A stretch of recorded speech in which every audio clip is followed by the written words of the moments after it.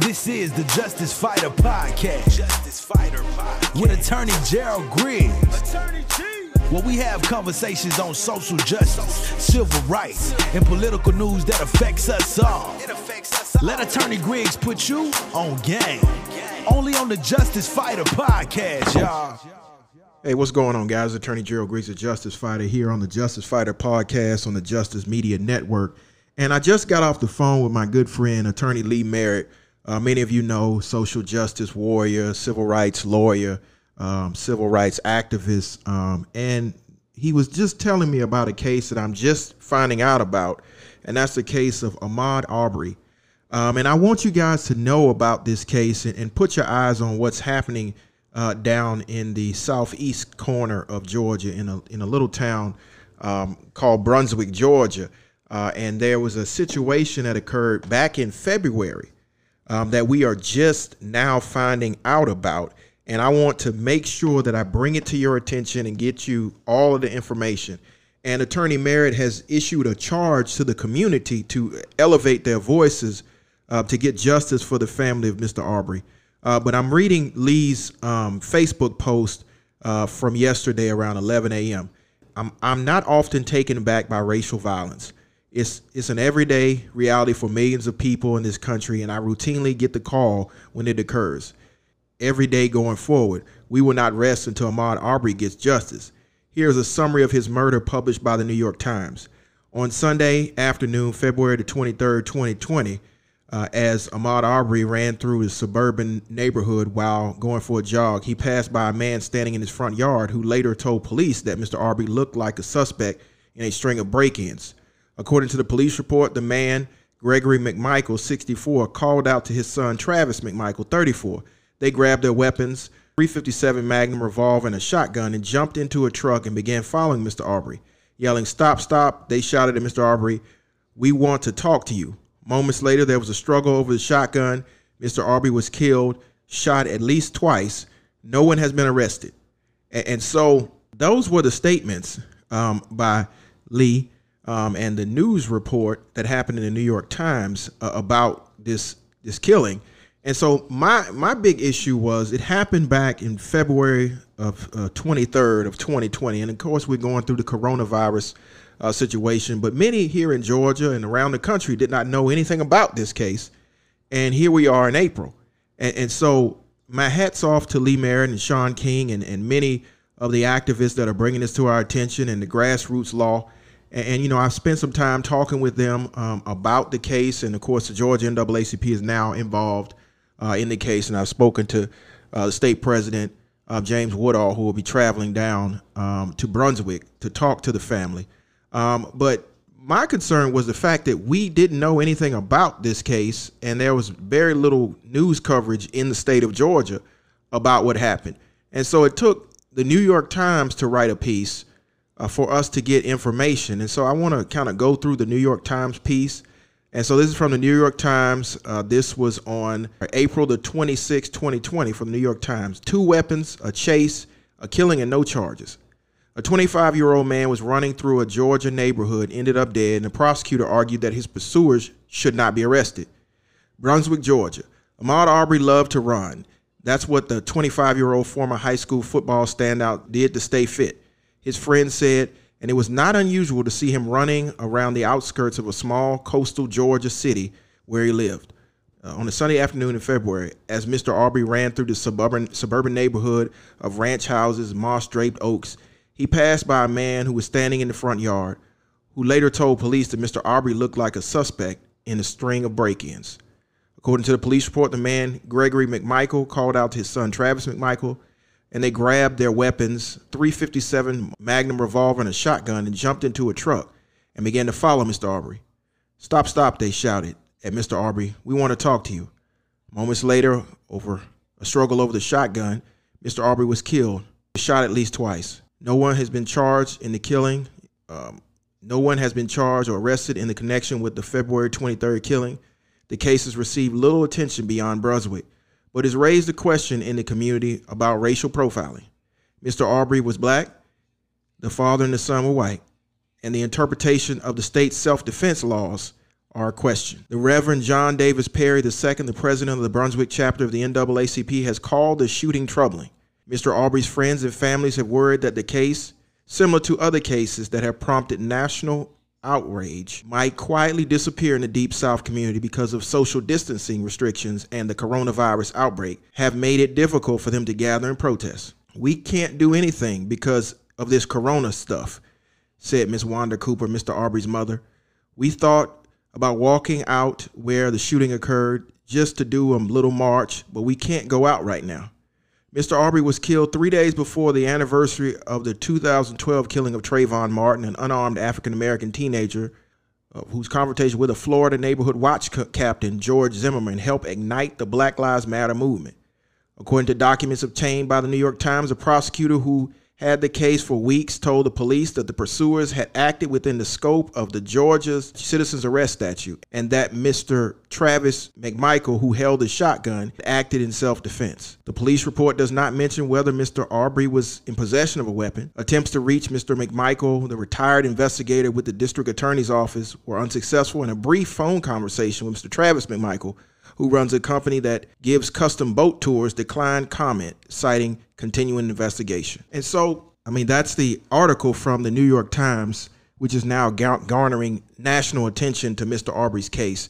And again, the family's attorney, Lee Merritt, I've had conversations with him, and the call for the family is for a thorough investigation by the Department of Justice as well as the Georgia Bureau of Investigation, because it seems as though this case was going to slide through the cracks. And listening to the prosecutor's attempt to explain this case brought up the Georgia citizen's arrest statute. And I would note for the record, the citizen's arrest statute does not give you the right to use deadly force to protect property. And so my question at this point is, why was Mr. Mike McMichael, the father and the son, not charged?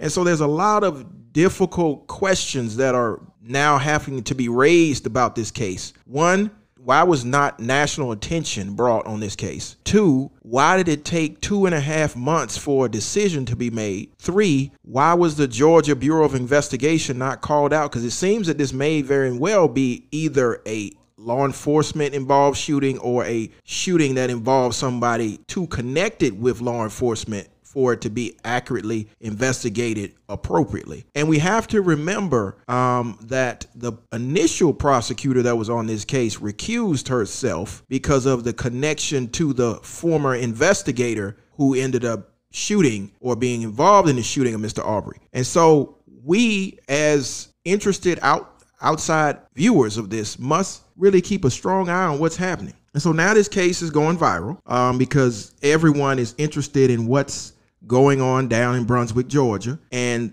the fact is, it shouldn't take activists and attorneys and civil rights organizations raising the call for justice for this to happen. So I'm going to go to the Brunswick News. The Brunswick News did a story on this. This was back on April the 2nd, 2020. And it says, when retired district attorney investigator Greg McMichael saw a man he suspected of burglary sprinting down the Scintilla Drive on the afternoon of February 23rd, he alerted his adult son and both grabbed their guns, according to the Glenn County Police report. As the adrenaline-infused pursuit ensued, it ended a block away when Travis McMichael shotgun fired twice as he and the man struggled for possession of it. Greg McMichael told police. Ahmaud Arbery, 25, died on the spot, bleeding out in a matter of minutes, the police report said. The Glenn County Police Department released its report on the deadly incident in the news on Tuesday. It contained a deadly confrontation born of frustrations over the recent break-ins in the Scintilla Shores neighborhood and the two McMichael men's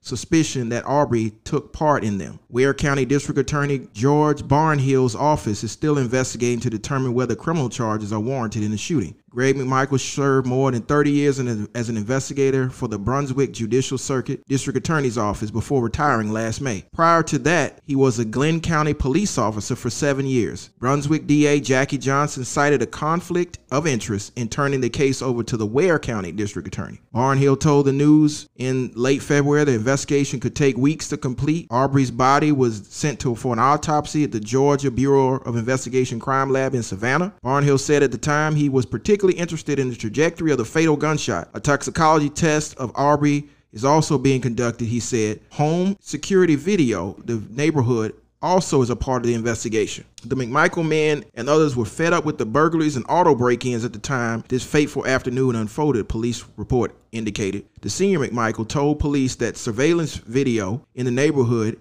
had earlier captured Arbery in suspicious circumstances. McMichael told police he saw Arbery the other night and that he reached for his pants as he was readying to draw his gun, the report said. Sometime around 1 p.m., McMichael and his son in the front yard of the 230 Scintilla Drive when they saw Arbery running down the street, the report said. McMichael dashed inside his house and called his son Travis. The guy's running down the street, let's go. And he told the police, and McMichael grabbed a .357 Magnum handgun and Travis grabbed a shotgun, not knowing if the male was armed or not. And the report said they ran back outside and hopped in the truck. McMichael drove down the Scintilla Drive toward the intersection of Buford Road, the report says, and he spotted Arbery running down Buford Road. Travis drove down Buford Road and tried to unsuccessfully cut Arbery's escape with the truck, the report said. The Brunswick man then turned and started running back in the direction to which he came, the report said, and Travis McMichael again, without success, tried to cut him off with the truck. Greg McMichael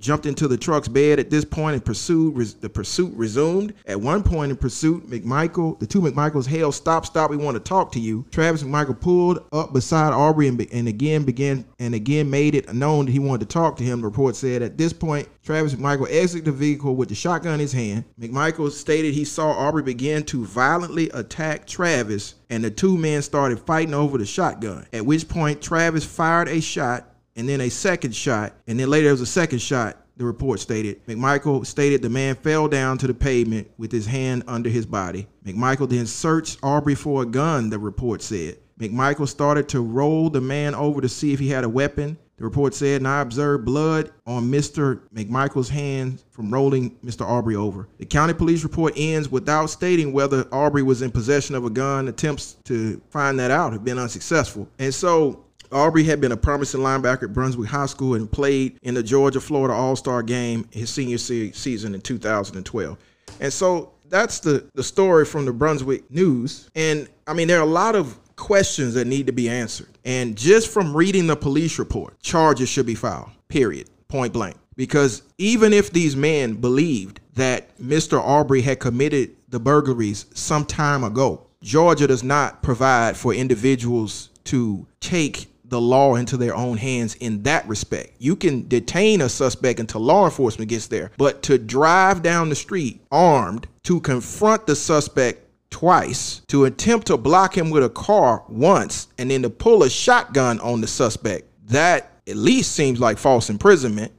It's definitely aggravated assault, and it's potentially murder. And so my question at this point is, why has the GBI not been called in? Why is the FBI not called in? Because there seems to be something very amiss at all of this. And for the report not to mention whether or not there was a gun, clearly there was not a gun. So even if we believe that the suspect had committed burglaries some time in the past, not currently, that does not necessitate the use of deadly force. And it's clearly another case of a Trayvon Martin type encounter. Now, the issue of whether or not the older McMichael was law enforcement is also key as well, because if he's former investigator with DA's office, he's probably post-certified. So I'm going to join in elevating my voice as an activist in this case for the Georgia NAACP and call on you to reach out to the now third DA that's on this case, because the second DA has recused themselves, and now Mr. Tom Durden with the Liberty County District Attorney's Office is investigating this, and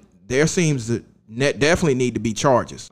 Whether or not it was justified should be a decision of a jury, because just from the police report, there appears to be probable cause for at least false imprisonment and potentially aggravated assault, if not murder. And so we're going to keep a strong eye on this case. Again, I want you to look up Ahmaud Arbery case It's now trending on most of your social platforms, and we have to assist his family in elevating this call. Now, of course, if the facts bear out, and again, these are facts in the police report, the facts bear out, the McMichaels need to have a trial. And I've always been a proponent of a fair trial, making sure that all of the facts and information come out. But just from the police report, there seems to be sufficient probable cause to charge somebody with a violation of Georgia law. I understand what maybe the first district attorney said as far as the citizen's arrest statute, but the citizen's arrest statute doesn't give you the authority to follow somebody, to chase them down with a car, to shoot them twice. And so there seems to be a serious issue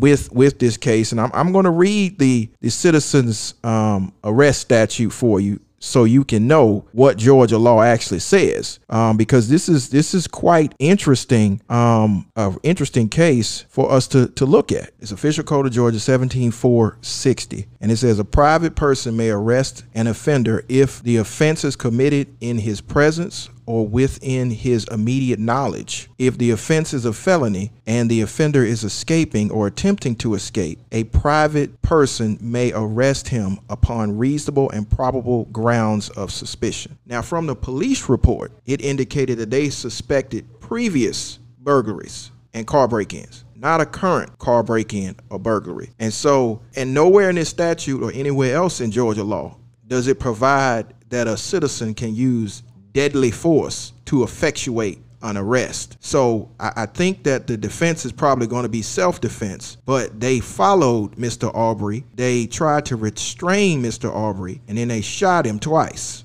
So I'm very concerned whether or not 17-4-60 applies, because again, that last clause, if the arrest is for a felony and the offender is escaping or attempting to escape, a private person may arrest him upon reasonable or probable grounds of suspicion. But it also says private person may arrest an offender if the offense is committed in his presence or within his immediate knowledge. So we need to, and again, that's immediate knowledge, not past knowledge, immediate knowledge. So even from the police report, when you see the person running down the street and you say they were break-ins either the night before or sometime in the past, that calls into question whether or not this was a lawful attempt to restrain Mr. Arbery. But even if it was, nowhere in Georgia law does it provide for a private citizen to use deadly force to protect property or prevent the escape of a potential suspect. They could have easily, while they were following Mr. Arbery, called the police, got the police on the phone, told the police what he was wearing, where he was going, and the police could have encountered him. Because just imagine you're out for a jog and two guys pull up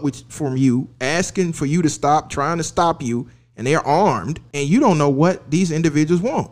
I mean, you have the same right to defend yourself as the individuals who are saying that they're defending themselves, even though they're following you.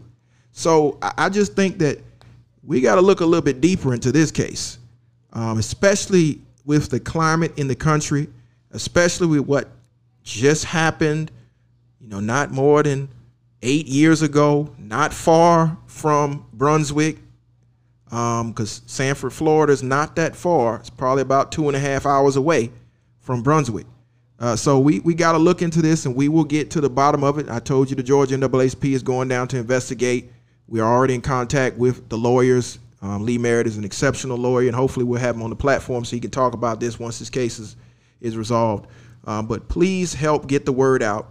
Share this information so we can get the word out on the Ahmaud Arbery case. This is Attorney Gerald Griggs, a Justice Fighter, here on the Justice Media Network, and we will continue to bring you this information as it becomes available to us.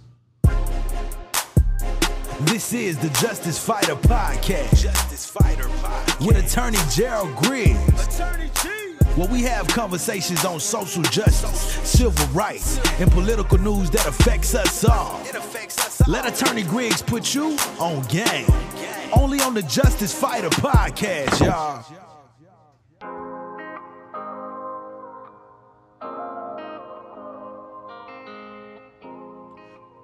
What's going on, y'all? It's Attorney Gerald Griggs, a Justice Fighter, and thank you again for listening to another edition of the Justicefighter Podcast. The Justicefighter Podcast is brought to you by Gerald A. Griggs, LLC, the Justice Media Network, Trillmonger Entertainment, and a host of others. And it's our attempt to bring you the information, accurate information in real time about issues of social justice, civil rights, accountability, and the law. And so if you want to continue to listen, to subscribe, to share, please go on all streaming platforms and look for the Justicefighter Podcast. We're going to bring you the information in real time so that you can understand what's happening, so that you can be safe, so that you can know what your rights are, and so that we can get justice for those who strive and for those voices that are being muted. So again, it's Attorney Gerald Griggs, the Justice Fighter. Thank you for listening to the Justicefighter Podcast, brought to you by Justice Media, the Justice Media Network. Again, we will catch you at the next edition. Please share, please subscribe, please like, and please tell a friend about the Justicefighter Podcast. It's Attorney Gerald Griggs, and I approve this message.